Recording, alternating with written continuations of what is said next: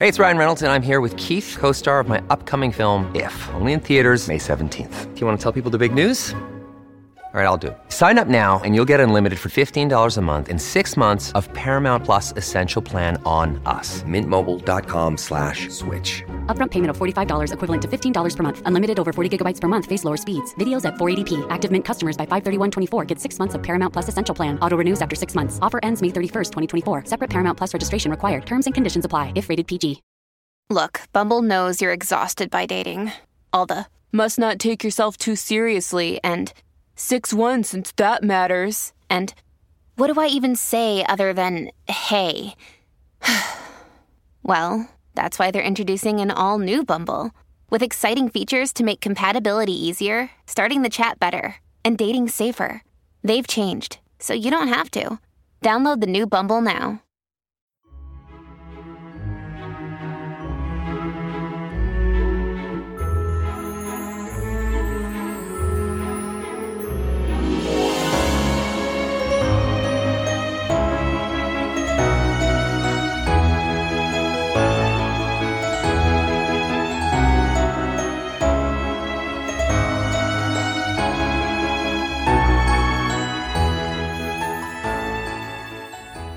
Welcome back, everyone, to 1001 Greatest Love Stories.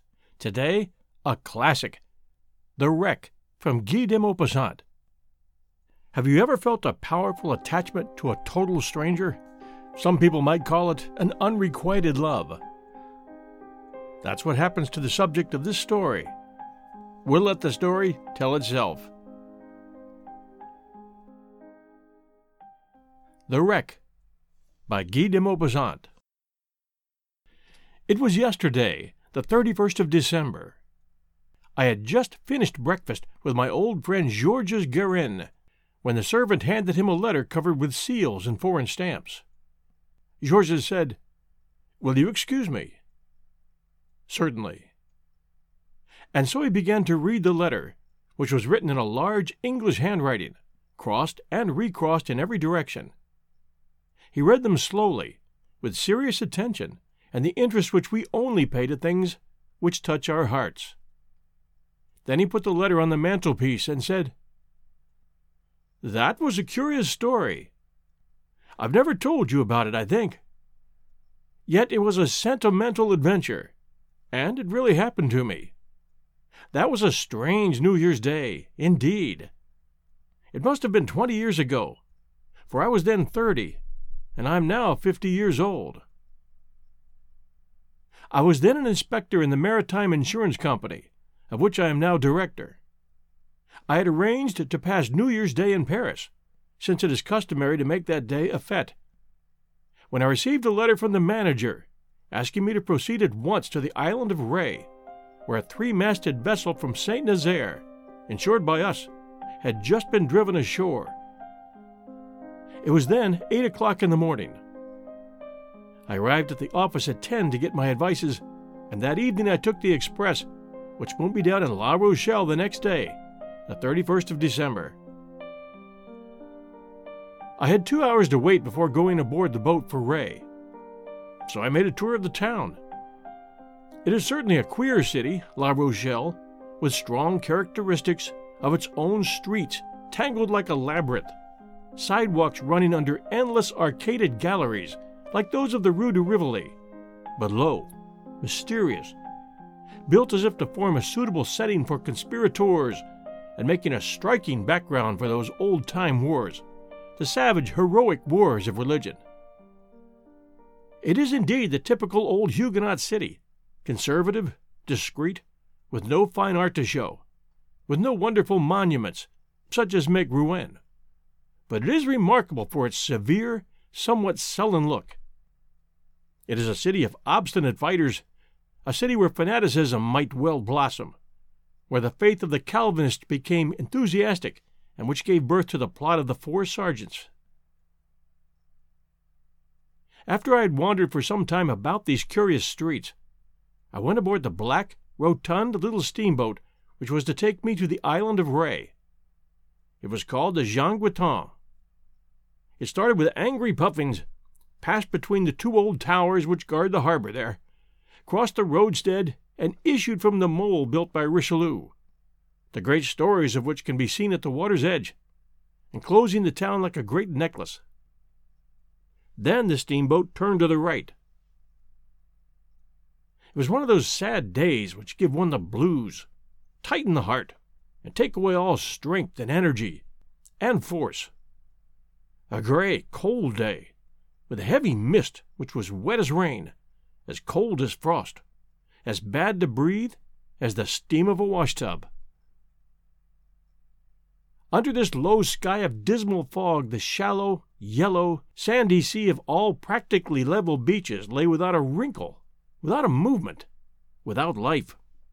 A sea of turbid water, of greasy water, of stagnant water. The Jean Guiton passed over it, rolling a little from habit, dividing the smooth, dark blue water, and leaving behind a few waves, a little splashing, a slight swell, which soon calmed down.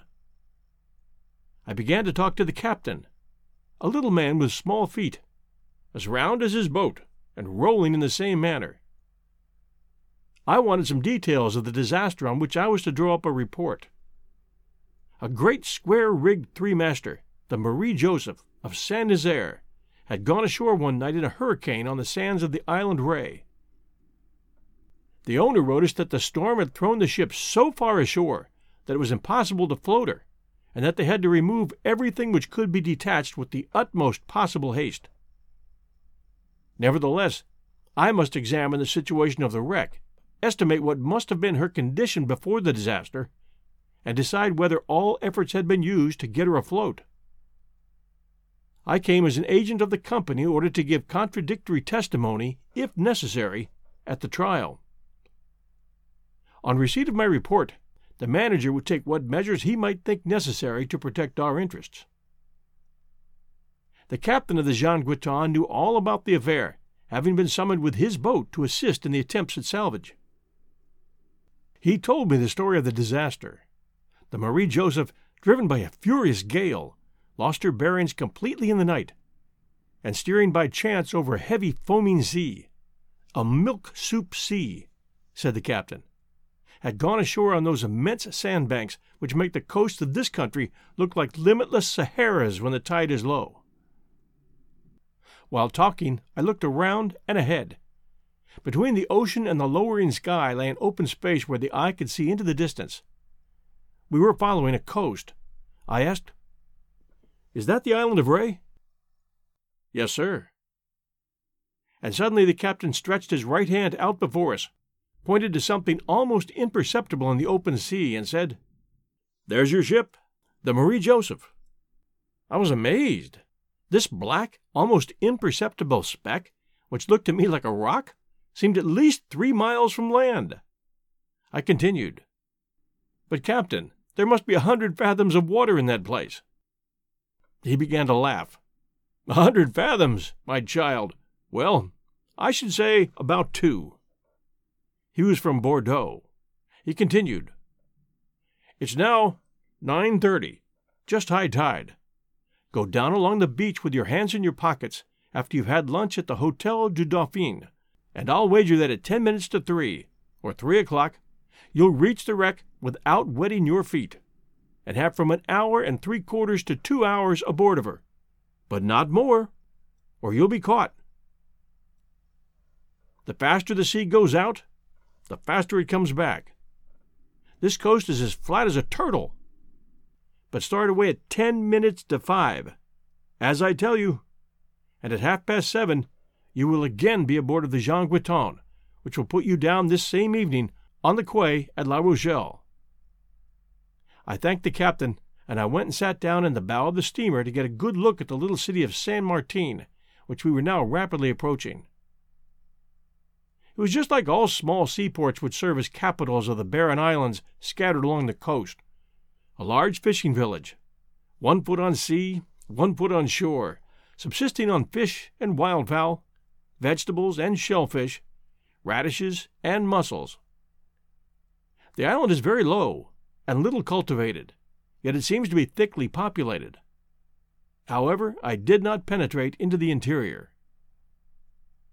After breakfast, I climbed across a little promontory, and then, as the tide was rapidly falling, I started out across the sands toward a kind of black rock which I could just perceive above the surface of the water, and out a considerable distance.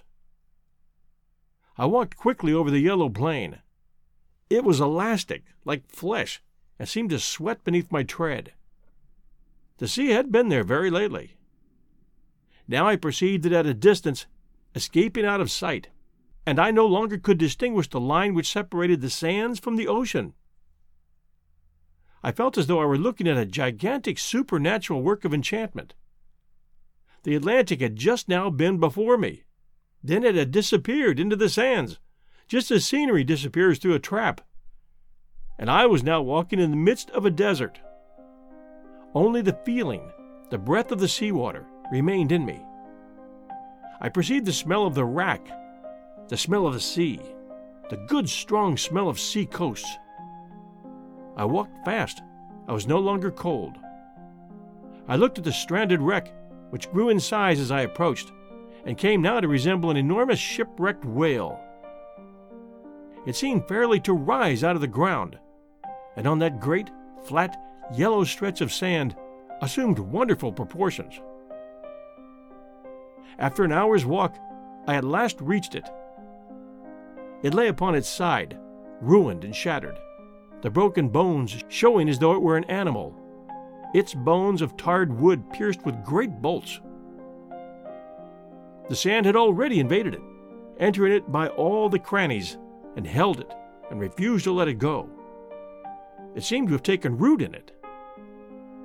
The bow had entered deep into this soft, treacherous beach, while the stern, high in the air, seemed to cast at heaven, like a cry of despairing appeal.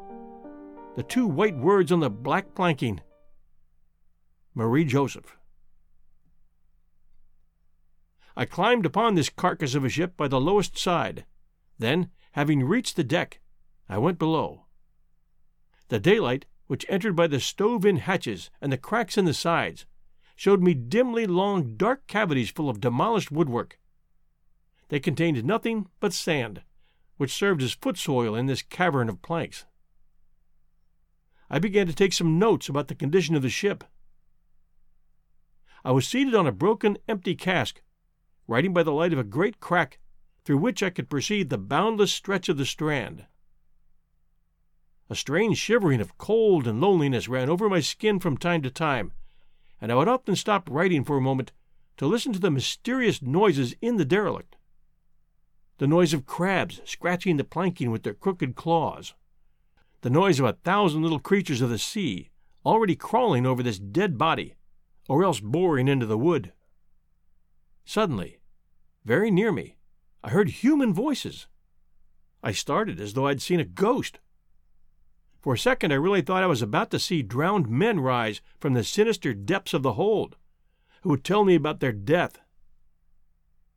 At any rate, it did not take me long to swing myself on deck. There, standing by the bows, was a tall Englishman with 3 young misses.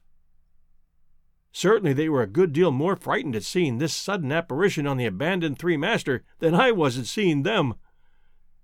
The youngest girl turned and ran. The 2 others threw their arms around their father.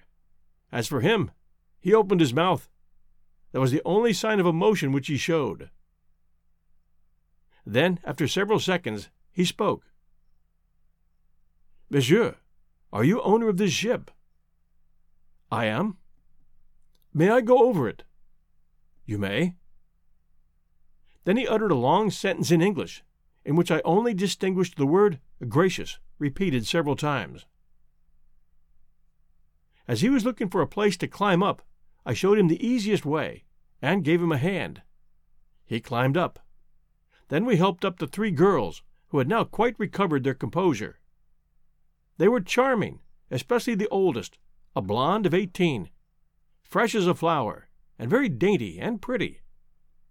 Ah, yes, the pretty English women have indeed the look of tender sea fruit.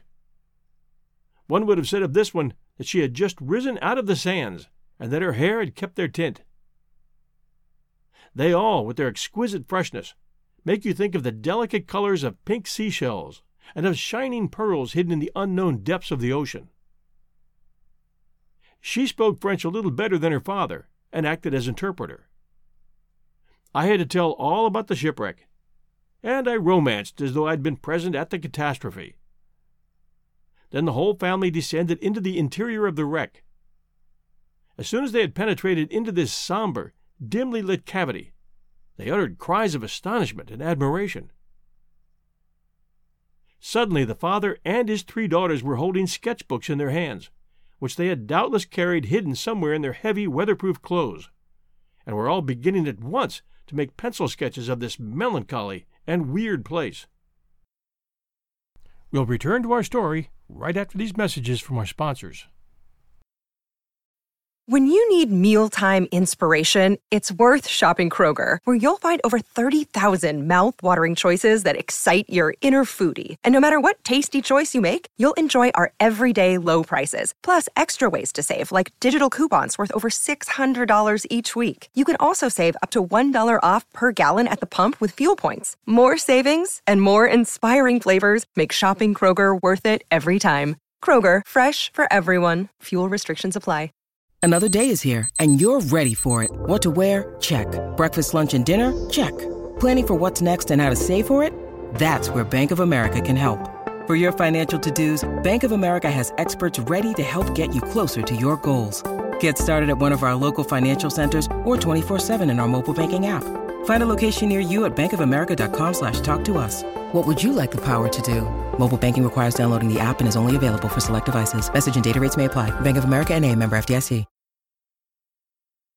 And now we return to The Wreck by GUY de MAUPASSANT. They had seated themselves side by side on a projecting beam, and the 4 sketchbooks on the 8 knees were being rapidly covered with little black lines which were intended to represent the half-opened hulk of the Marie Joseph. I continued to inspect the skeleton of the ship, and the oldest girl talked to me while she worked.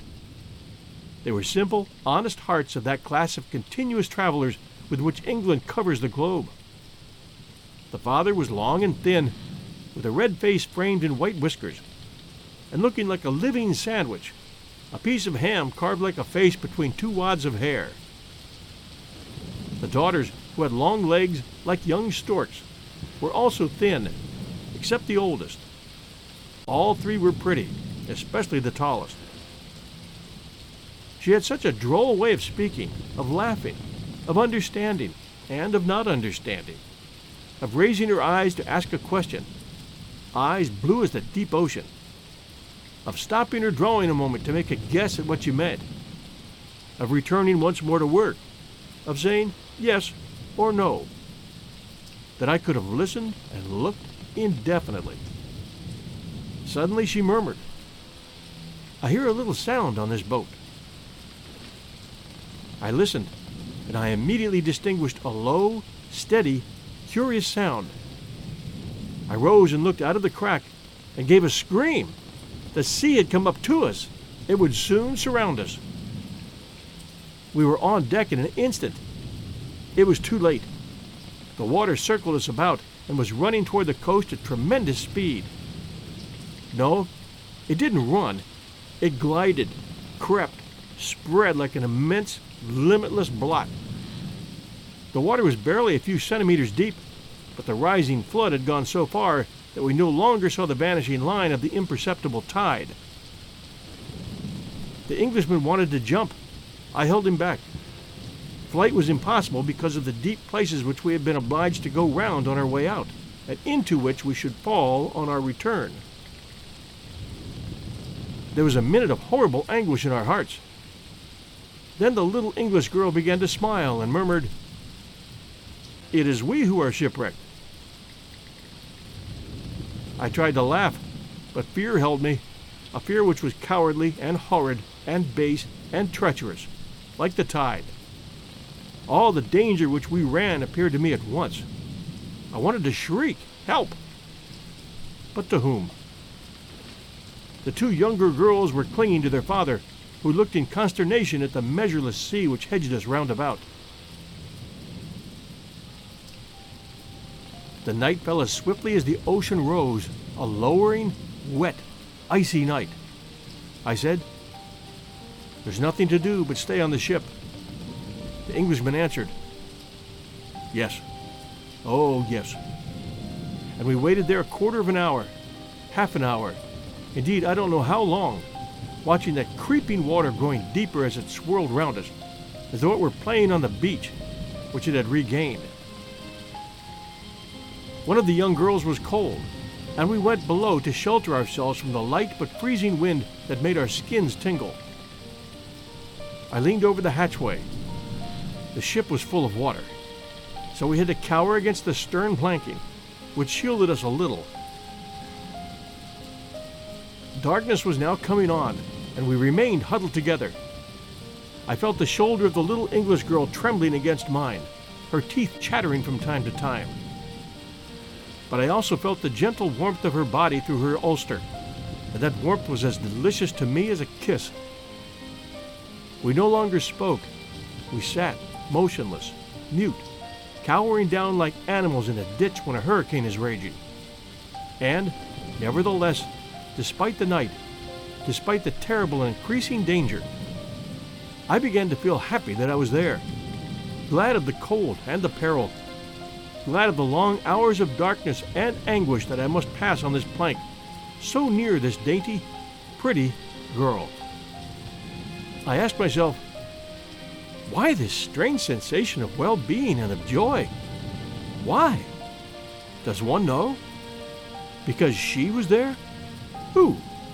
She? A little unknown English girl? I did not love her. I did not even know her.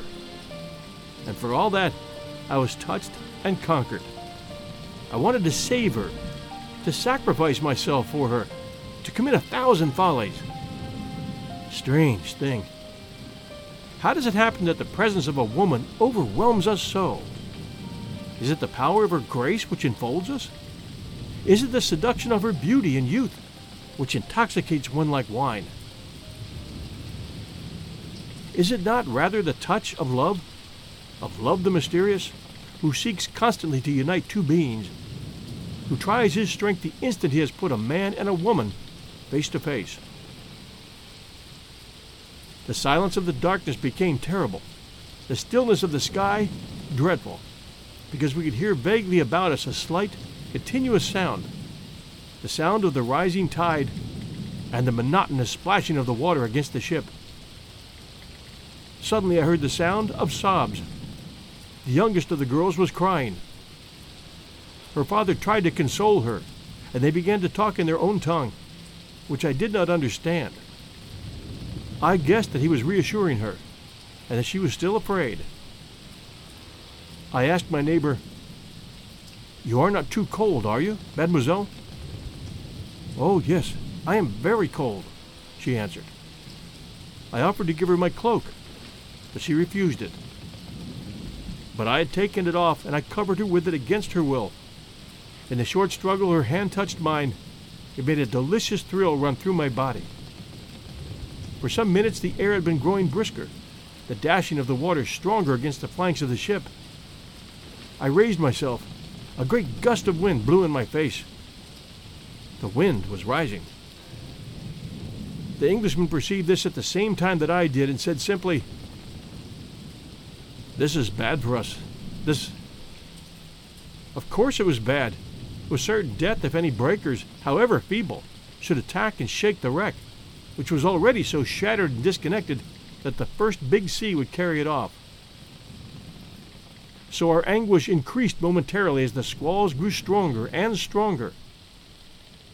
Now the sea broke a little, and I saw in the darkness white lines appearing and disappearing, lines of foam, while each wave struck the Marie Joseph and shook her with a short quiver, which went to our hearts. The English girl was trembling. I felt her shiver against me, and I had a wild desire to take her in my arms. Down there, before and behind us, to the left and right, lighthouses were shining along the shore. Lighthouses white, yellow, and red, revolving like the enormous eyes of giants who were watching us, waiting eagerly for us to disappear. One of them in especial irritated me. It went out every 30 seconds, and it lit up again immediately. It was indeed an eye, that one, with its lid incessantly lowered over its fiery glance. From time to time the Englishman struck a match to see the hour. Then he put his watch back in his pocket. Suddenly he said to me, over the heads of his daughters, with tremendous gravity, "I wish you a happy New Year, monsieur." It was midnight. I held out my hand, which he pressed. Then he said something in English, and suddenly he and his daughters began to sing "God Save the Queen," which rose through the black and silent air and vanished into space. At first I felt the desire to laugh. Then I was seized by a powerful, strange emotion. It was something sinister and superb, this chant of the shipwrecked, the condemned. Something like a prayer, and also like something grander, something comparable to the ancient Ave Caesar morituri te salutant. When they had finished, I asked my neighbor to sing a ballad alone, anything she liked, to make us forget our terrors. She consented, and immediately her clear young voice rang out into the night. She sang something which was doubtless sad, because the notes were long drawn out and hovered like wounded birds above the waves. The sea was rising now and beating upon our wreck. As for me, I thought only of that voice, and I thought also of the sirens. If a ship had passed near by us, what would the sailors have said? My troubled spirit lost itself in the dream. A siren! Was she not really a siren, this daughter of the sea, who had kept me on this worm-eaten ship and who was soon about to go down with me deep into the waters? But suddenly we were all five rolling on the deck, because the Marie Joseph had sunk on her right side. The English girl had fallen upon me. Before I knew what I was doing, thinking that my last moment was come, I had caught her in my arms and kissed her cheek, her temple, and her hair. The ship did not move again, and we also, remained motionless. The father said, "Kate!" The one whom I was holding answered, "Yes," and made a movement to free herself. And at that moment I should have wished the ship to split in two and let me fall with her into the sea. The Englishman continued, "A little rocking, it's nothing. I have my 3 daughters safe." I rose slowly, and suddenly I made out a light on the sea quite close to us. I shouted. They answered. It was a boat sent out in search of us by the hotel keeper, who had guessed at our imprudence. We were saved. I was in despair. They picked us up off our raft, and they brought us back to San Martin. The Englishman began to rub his head and murmur, "A good supper, a good supper." We did sup. I was not happy. I regretted the Marie Joseph. We had to separate the next day after much handshaking and many promises to write. They departed for Biarritz. I wanted to follow them. I was hard hit. I wanted to ask this little girl to marry me. If we had passed 8 days together, I should have done so. How weak and incomprehensible a man sometimes is. 2 years passed without my hearing a word from them. Then I received a letter from New York. She was married and wrote to tell me. And since then, we write to each other every year on New Year's Day. She tells me about her life, talks of her children, her sisters, never of her husband. Why? Why? And as for me, I only talk of the Marie Joseph. That was perhaps the only woman I've ever loved. No, that I ever should have loved. Well, who can tell? Circumstances rule one, and then, all passes. She must be old now. I should not know her. She of the bygone time. She of the wreck. What a creature! Divine. She writes me her hair is white. That caused me terrible pain. Ah, her yellow hair. No, my English girl exists no longer. How sad it all is. Thanks for joining us at 1001 Greatest Love Stories. If you enjoyed this episode, please do send us a review. We would appreciate that very much. Until next week, Wednesday night at 8 p.m., everyone, stay safe, and we'll see you soon.